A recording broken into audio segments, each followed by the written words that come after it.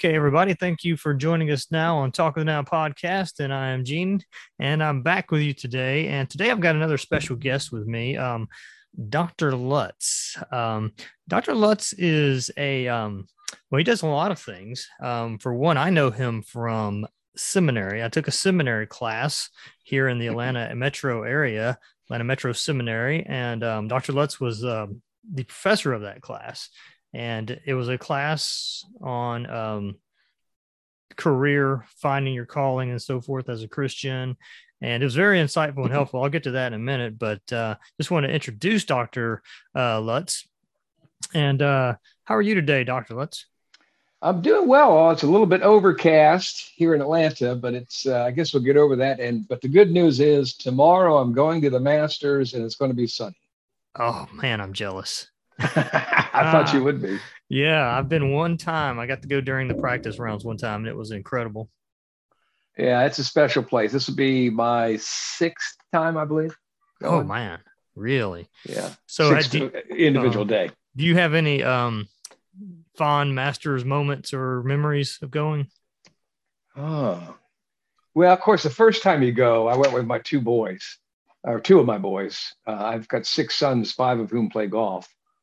And so we're all kind of fond of golf, but I went with my two oldest boys, and just every now and then the pictures come up and we see that was a very special day. Yeah. For them. Also, we were there the time that Bubba Watson won, and the first day, or I think we were there on a Thursday, and we showed up when he was teeing off, and we didn't plan to follow him, and we were going to different places, but we ended up seeing him make 7 birdies that day. Oh, what year was that? I remember that vaguely.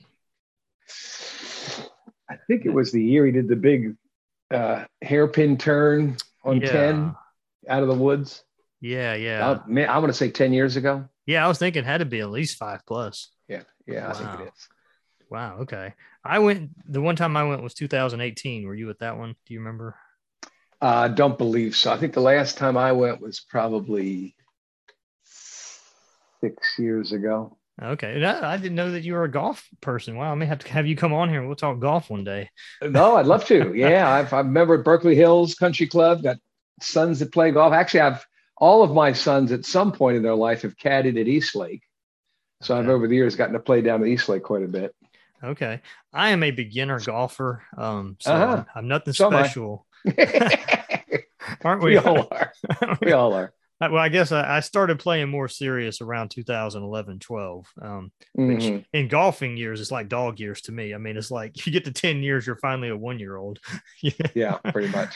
But maybe one day we can go out and you can help give me a few pointers on a few things.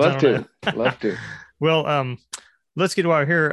Mr. Thomas Lutz has a extensive background. If you could maybe give our audience a little bit of your background, how you grew up, where you grew up, how you got into the career fields that you're in and what you're up to these days. Yeah, sure. So I was raised in Baltimore and early on, was very interested in faith and had some people tell me that me probably make a good pastor. So I thought, well, okay. So I went to undergraduate school, got a degree in Greek and Latin in order to prepare to study Greek in seminary, went on, earned my master's degree right out of college. And then happened to, was involved in starting a church in the inner city of Baltimore right out of seminary. And then paths began to diverge because the church couldn't afford to pay me a lot.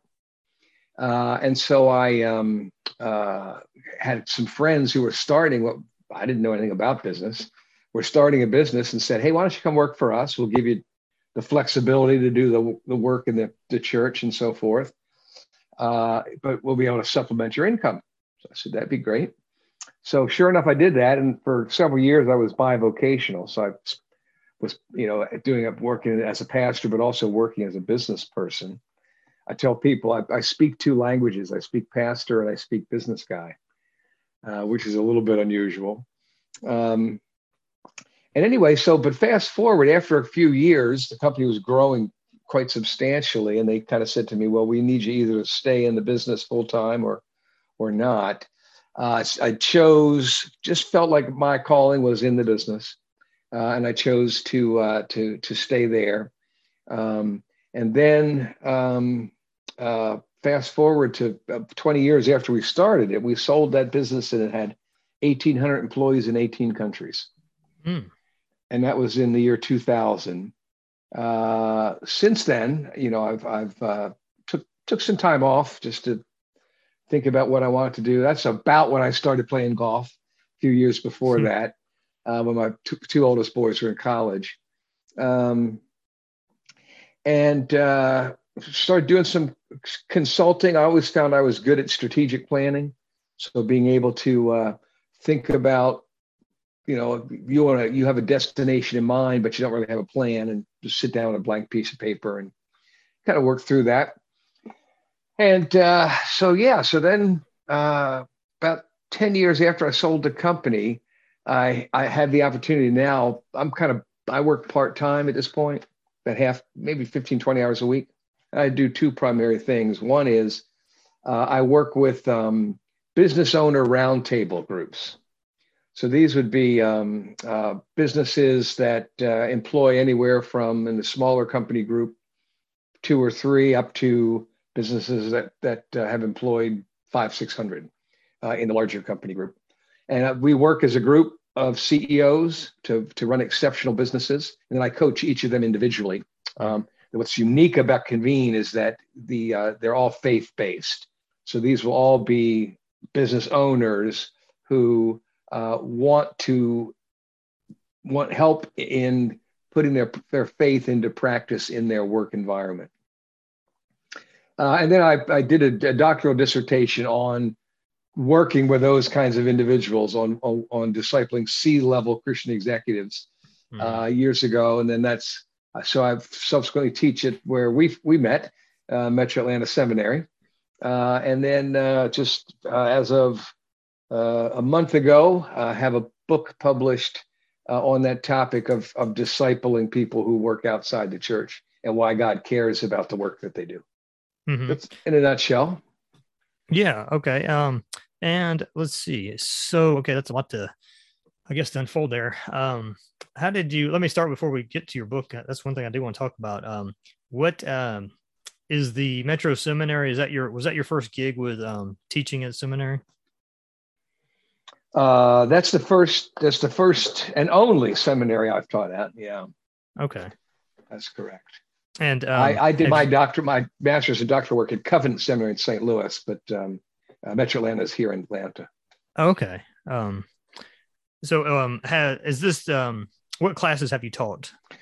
I generally teach the introductory classes for the first year students. So it's Older Testament Survey, Newer Testament Survey. The class you referenced, which is kind of it's the class that led to the book, called Discovering Your Kingdom Purpose. In other words, trying to understand the work that you do outside the church in the context of helping the world to flourish and so forth. And then I teach a class on ethics and leadership. Mm-hmm. And I've taught several classes in the doctoral program. Oh, okay. Gotcha. So that's a good bit of, that's a lot of students to come across. That is. Yeah. I love it. It's very enjoyable. Metro Atlanta is a little bit unique, as you well know. We're not heavy bricks and mortar, heavy academic. We do the majority of our work in kind of like the way seminary and graduate school used to be, is there was a heavy dose of practical work in addition to your academic work. And that's what we do. And the name of your book was, again, sorry, what was the name of it again? Equipping Christians for Kingdom Purpose in Their Work. So, okay. I guess if you will, then maybe give us a little bit, starting off with the cliff notes of the book, if you will. Yeah. Well, I think it's, in essence, a lot of people don't really know what to make of Christianity because they don't understand that it applies to all of their life. Right. And I think part of that goes back to, and this is where my seminary calling and the CEO roundtable advising is my theology tells me I go back to a God who created me, not just to be a church member, right? But created me to be we use the term in the book, image bearer. In other words, to be like God, and to do three things that he when he put the image bearer in the garden, he gave him three instructions. Number one, he said, your first primary objective is to create abundance. We've often used the word fill, but the Hebrew word means create abundance. Is to take this raw material. I've planted a seed in there. Now your job is to cultivate that, to grow more wheat, to turn it into bread, to put it in bags, to put it on the stores at shelf at Kroger, take it home to somebody's table, create jobs, in other words, make this place flourishing is the Hebrew term. You've heard the term shalom that people have used. Number two, he said, this world has infinite potential. You will never exhaust all of the potential that an infinite God has put into the raw materials of this world. And so your job is to cultivate that potential. So for those that are creatives, whether it's music, art, science, technology, inventors, that's part of what it means to be a Christian. And then the third one is it's not safe. Wind is dangerous, electricity is dangerous, water is dangerous. You've got to bring those things under control in order to contribute to this flourishing society. And so that's a much bigger picture. And I'm afraid what too often has happened with our pastors is they've taught us, here's a phrase we use in there is when I say spiritual, you think non-physical. And when I say redemption, you think preaching the gospel. And when I say heaven, you think disembodied. Whereas, in fact, spirituality is fundamentally physical in a fundamentally physical world. I mean, God created and loves this world, with the result that he wants it to be the most beautiful, prosperous, flourishing place it can be. And so the gist of the book is to try to help people who are called to help people figure out what it means to be a Christian in the time that they spend outside of the church. Right. And that's the gist of that's the cliff notes, as you say. Yeah. Well, I guess that brings up a lot of questions in some ways.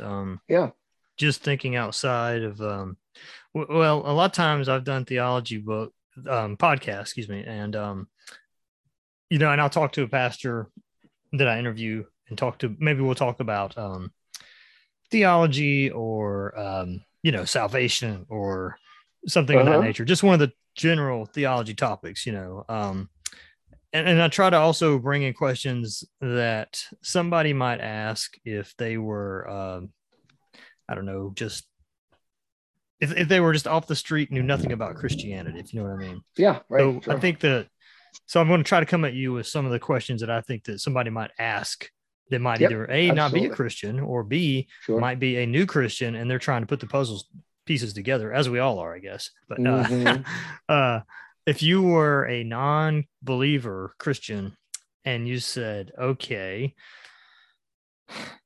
I know there's this Bible and I know there's God and out there that people talk about, what does Christianity, maybe I'm exploring the principle or the tenets of Christianity and thinking about, if I'd want to put my faith in that.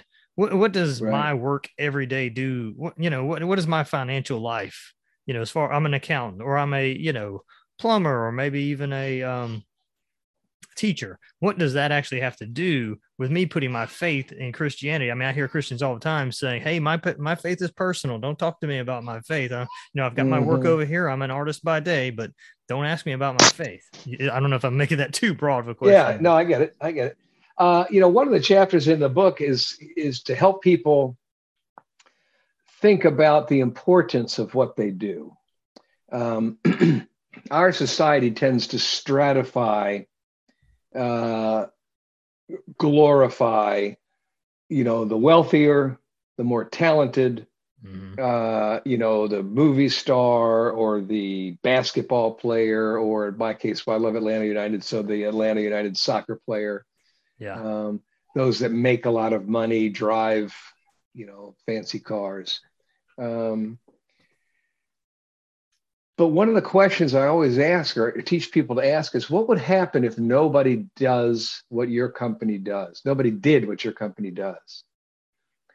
And all of a sudden you begin to, you ask that of someone who's a trash collector. Right. Right. In some ways, our society says, trash collecting, what's that all about?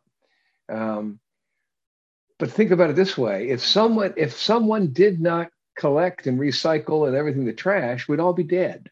Mm-hmm. So is that an important role? Yeah, I think so. We noticed a lot of this during the pandemic, right? When things were shut down, nobody did police work. That's a problem. Nobody does fireman's work. That's a problem. Nobody does plumbing. Nobody does HVAC. Mm-hmm. The world simply doesn't flourish without that work being done. And we need, as a society, every now and then we get a glimpse and we begin to thank those people. But we need every day to recognize that the work that they do is beautiful and meaningful and makes the world a much better place than it would be if they didn't. People that I've spoken in groups, and there was a company that did janitorial work. Yeah. We don't think about, it's, you just walk into a store every day, or you walk into an office building, or you walk into the city park here in Peachtree Corners, and everything's clean. Everything's taken care of. We don't even think about the fact that a human being had to do that work. And that's a way, I think, if you start talking to people, all of a sudden faith becomes big. Yeah. Right? It becomes life shaping, as opposed to something that happens on nights and weekends at church. You're probably really familiar with that Martin Luther King Jr. quote about, is it a street sweeper or sweeper? Street sweeper. Yeah, yep, absolutely. That's what that reminded me of. And I can't think of the quote, but basically it was I don't remember either, but I've heard it. I've read it before. Yeah, it's basically taking pride no matter what you do. If you're a street sweeper, or if you're right. Janitor, or a CEO. There's a famous story of, I think it was John Kennedy at Cape. It was called Cape Canaveral at the time. I think it maybe was reverted to that. They were called it Cape Kennedy for a long time. Mm-hmm. He was just randomly walking through the place, and he saw a man who turned out to be a janitor. And he said, and so, sir, what do you do here? And, this guy who was, basically he was cleaning toilets and picking up the trash. He said, I'm helping put a man on the moon. Right? That's the kind of thing we have to, yes, you are, because if you don't do the work you do, no matter how fancy the scientists are, the place is not clean. We're not going to be able to do the work that we need to do. So everybody's important. Yeah, that's absolutely true. Now, I think that looking back my teenage years when I became a Christian, it was hard to put certain things together. I might think that, I want to become an HVAC technician. What does that got to do with my Christianity? But that in a lot of ways to me explains it. People, we couldn't have our conversations as easily that we're having right now if the AC wasn't working behind us to keep us from sweating while we're doing this. No, absolutely. You think about, we quote somebody in the book that says, without all of those, the kind of work that we don't respect, if people didn't do that, we would still be living in caves and eating our dinner over an open fire. Another example, I was speaking to a group of business owners, asked that question, what would happen if nobody did what you do? And this one company was a manufacturer of what, I don't know if you would know the term, in construction, we use the term fasteners. Mm-hmm. So that would be brackets and hinges and nuts and bolts and hooks and anything that holds things together. Like the drywall, the piece of the drywall that you put over the edge. Mm-hmm. And they just got laughing He realized, I mean, just think next time you're driving down the road, look around the world. If fasteners didn't exist, you'd be living in a cave cooking over a fire. Yeah. Yeah. Right? Right. So what does HVAC have to do with it? You want to be cool. The only way you're going to be cool is if somebody changes those belts with regularity and excellence. Mm-hmm. And I've always, since becoming more aware of the outside world around me, which to me falls usually for people somewhere in their mid-20s, just you begin to pay attention. Yeah. Yeah. When we first see outside of ourselves. Right. I thought of Jesus, and it always fascinated to me. I don't know about you, that he was a carpenter. That was his absolutely trade. Absolutely. Mm-hmm. Yeah. Do you think that, I've always wondered, and I don't know if you have a perspective on this, is there probably some significance in the fact that he was indeed a carpenter? Yeah. The Greek word is actually tekton and would probably more likely be a builder. There's very little wood in the Holy Land, so chances are he didn't do a lot with wood. He probably did most of it stone. But I always find it a fascinating concept that so if you were to read the Gospels and study the way Jesus teaches, he talks about people's work all the time. Mm-hmm. If you think about the parables, you could not name to me a parable that doesn't have somebody's work as the you have to understand somebody's work before you can understand the parable. Mm-hmm. And I think that so the net result is the word for him among the people that were listening to him said, this one speaks differently than our scribes and Pharisees. He speaks with authority. And the word for authority is like wisdom. He understands me. Right. Right. And Jesus, he had talked because he spent 18 years from the time he was 12, let's say, till when he, and even he was probably still working while he was, in his public phase. Mm-hmm. But 18 years of his time was spent with his dad for a while running a business, hanging out with other people who ran businesses, working and flourishing in his community. Yeah, that's I don't think about that. God did that. When God came to the world, right? He didn't just show up as an adult, get crucified, and go home. Mm-hmm.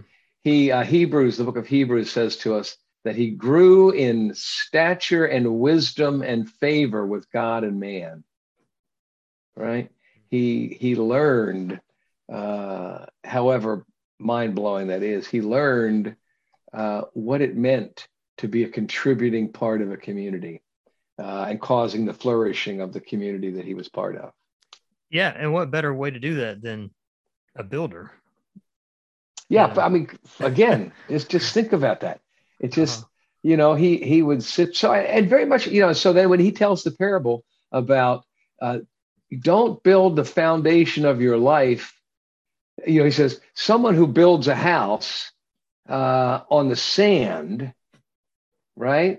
Mm-hmm. As opposed to on the rocks, right?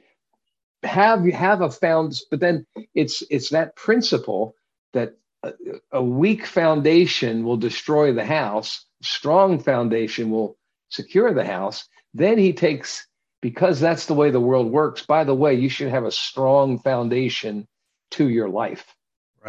Right? You should have a secure rock foundation for your life. That's interesting to think of as well, because in any sector that you hear people talk, whether it be a philosopher from Yale or a guy walking down the street that goes to a Pentecostal church that doesn't even require a seminary or something, not many, most people look at Jesus as a philosopher, a spiritual leader, but they don't oftentimes talk about his practical everyday manness, if you will. Right. Yeah, a builder, a stone builder in those days would have been a pretty hefty person. Mm-hmm. He didn't sit around and dream stuff up. He was out early in the morning cutting rock and, hauling it, having it hauled. Probably the opposite of an Aristotle type. Probably so. Although Aristotle, I'll tell you, he was the tutor for Mark Alexander the Great, who conquered the world. Yeah. So he probably wasn't much of a lightweight himself. Or I guess I'm thinking of like maybe not, Aristotle might have been a bad example. I was thinking of the Greek philosopher that walks around in his toga, in ancient Greece, philosopher. Socrates, probably. Socrates, probably, yeah. Yeah, who would stand there for hours staring off into the sky. Yeah, yeah. I think Jesus was probably, but it is kind of interesting too to think about. Well, let's look at the other. I don't know if you call him principal person of the New Testament, but Paul. Sure. What was Paul's trade? Was he a Paul was a tent maker. Paul was a tent maker, which meant Paul spent, his specific strategy. He did not want to be paid by the church. He refused to be paid by the church. He said it's perfectly legitimate for people to be paid, but he said his strategy was he wants to be relevant in the marketplace. He wants to do what Jesus did, which is be first and foremost part of the community, part of the flourishing world. It was interesting. So he was we call him a tent maker. I was in Egypt doing a workshop, probably 10, 15 years ago. Mm-hmm. And I met a fellow. We were out in the wadis, it's called. It was sort of in the desert part where the little rivers go. And I met this man, and as they do, they tend, because it's hot and humid, they will wear what appears to be a shirt, a button-down, white business shirt that ends up into a gown, right? And so that's the clothes they wear. And so I saw this man. I thought he kind of looked like, what Paul may well have looked like. Then it would have turned out he was a tent maker. I got to asking him, well, what does that mean? What does it mean to be a tent maker? And so now I ask you the question. When was the last time you were in a tent? Years for me. Probably close to teenage. Yeah. And that's, you're lying to me. Yeah. Because you're thinking about, no, you aren't really lying. Oh, yeah. You're thinking about a pup tent and Boy Scouts or some such thing. But if you've been to a funeral, mm-hmm. You've been in a tent. If you've been to a wedding, likely have been in a tent. If you've been to a community festival, you've been in a tent. If you've been in a company party of some sort, you've probably been in a tent. If you've been to an Atlanta United soccer game, tailgating, you've been in a tent. If you've been to a car dealership when they had a sale, you've been in a tent. Mm-hmm. And what he pointed out to me, he said, what we did, we rented and assembled tents. We had them manufactured, of course, but we assembled them. And he said, and I get to be active and actively engaged in the most intimate times of people's lives as a tent maker. Weddings of their children, their own weddings, company festivals, community festivals, funerals. In other words, God gives me the ability to help facilitate the most intimate times in people's lives. Mm-hmm. And I thought, that's maybe why Paul felt that. He said, because of that, what a unique platform to share the love of God with people. Yeah, I think that's interesting. Were people, let's say prior to the modern age, which we'll call Industrial Revolution on, people before that, would they probably associate themselves with their calling? Like, for instance, I know a priest would be a priest, but if you were, say, a pastor in, middle of nowhere Germany or America during the early 1800s, would someone say I'm a farmer, even though he's a pastor on Sunday type thing? Does that become more of a modern thing that we say, oh, I have a calling and I am a pastor? Like, in other words, would people to associate with their trade more so than their pastorate? I think probably so. I mean, it's interesting today, frankly, there's still, I would say, more than half of the pastors of our churches, and I don't know this number for sure, but I'm guessing, more than half of them are bivocational. I've known a lot of UPS drivers who are pastors. There's just a lot of people who did like Paul, They were, when I was going through my doctorate, I had two or three of one of them was a public school teacher. He was Seventh-day Adventist pastor in Queens. A couple of them were embedded in the Army as what do you call them? Chaplains. Right. Chaplains do the work of the military, so they train with the military. So I would say, I think it's probably true. 50% of our pastors today are doing something that's bivocational. We just, again, tend to glorify the, the guy that's on TV and is on the top of the pile. I guess what made me think of that was one of my favorite intellects of American history is Jonathan Edwards. Oh, sure. And he, America's greatest philosopher. Yeah, he was a farmer. He owned a farm, as many did back in that time. He was. And I'm guilty of reading a biography and not really knowing this, but I don't know if he would have considered himself just as much of a farmer as a pastor. I suspect he would. Yeah. I suspect he would have. Because again, I think before kind of pre-enlightenment, this idea of specialization stuff, the ideas we're talking about understanding my calling is to be in my community. Mm-hmm. Our modern age, we tend to be able to isolate, my job from my family, my job from my church, my job from my community. Mm-hmm. Whereas back then it was all seamless. What do they say when they say, isn't this Jesus, the son of Joseph, the tecton, the builder? Mm-hmm. That's how he was known, even though he was at that point, a preacher. Yeah. Having said that, then I would imagine a lot of smaller church pastors probably do. Like you said, they have other part-time jobs, if not another full-time job. Do you think that there's danger with pastors that pastor really large church that are on a good salary, and don't, for lack of a better term, have to go out and get a 40-hour week job or whatever? Do you think there's a danger that they have to be aware of? Or I think there is a danger. I don't know that I would advise them necessarily to have to get a job outside the church. Mm-hmm. But I've said this before. If I were king, I would say to every church staff member, you've got to spend at least 2 hours a week on the work site with somebody who's in your congregation. That, I think that would eliminate the risk. The risk, of course, is to think that everything revolves around the church, right? So I talked about with the book, there's the challenge of discipling people as if they're church members as opposed to if they're image bearers. So that when I get up to preach, and I don't, but if I were to get up and preach on a Sunday, my illustrations and applications are going to revolve around what we have in common. Mm-hmm.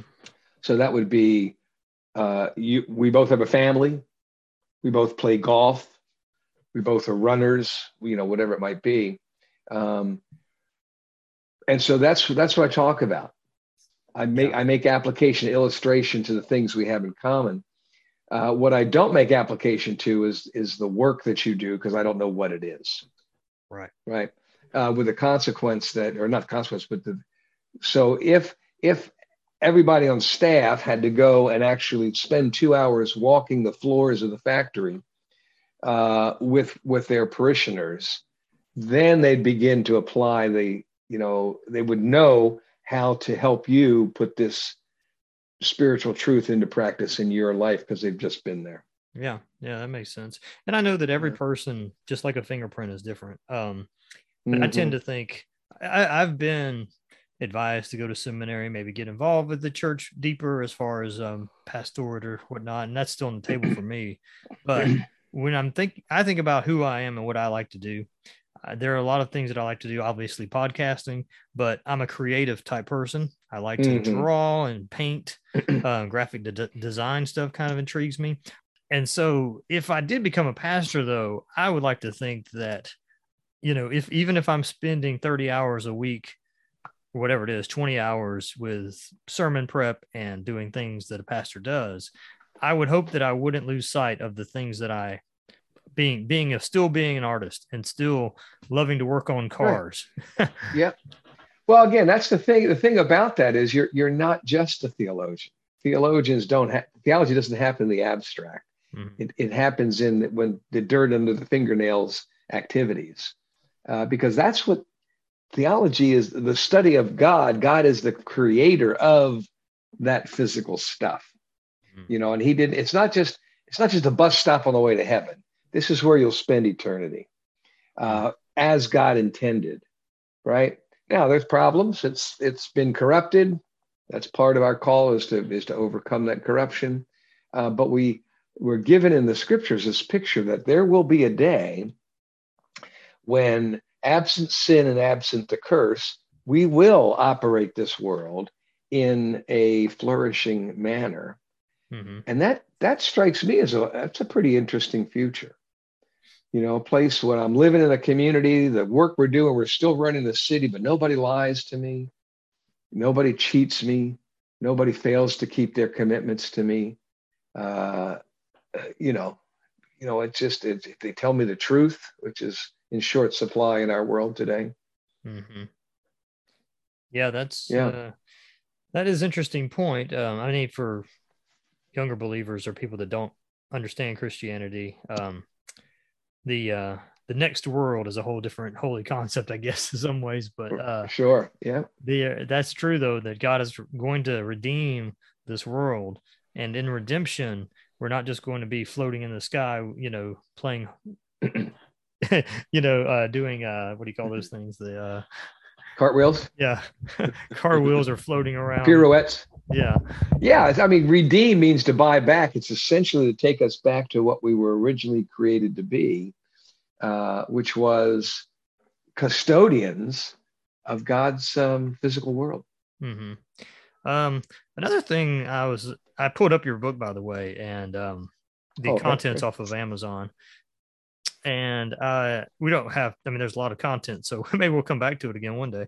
But just looking over some of the things, it looks like you talk a lot about discipleship. One Right. of the things that I've asked a few pastors before is how, in a broad sense, I guess, or specific, however you want to say it, what does discipleship really look like to you? I mean, and I say that because to me, there's been a lot of stereotyping of what discipleship is, and I guess a lot of, in my experience at least, you would have people that their understanding of discipleship was, I should be in a group with three guys, and we should study XYZ, and we should do this and pray this way and do this, and that should be my discipleship group. But it's a lot Right. broader than that, isn't it? Well, it sure is. And again, part of that is this: when we think in terms of discipling people as church members, is what you've just described, Mhm. right? We want them to be good church members. We want them to pray the way we want them to pray. We want them to sing the way we want them to sing. We want them to conform and be in the groups we want them to be in. And so it's trying to get everybody to be the same. Whereas your calling, that's an important part of your world. In other words, I'm not discounting, you're an important part of a Christian's life calling is to be an active, supportive member of their church. But there's so much more to it. It's so much broader. And so for me, discipling, rather than me as a pastor trying to teach you to do what I'm called to do, is for me to understand, like insurance is a perfect case in point. Where would the world be without insurance?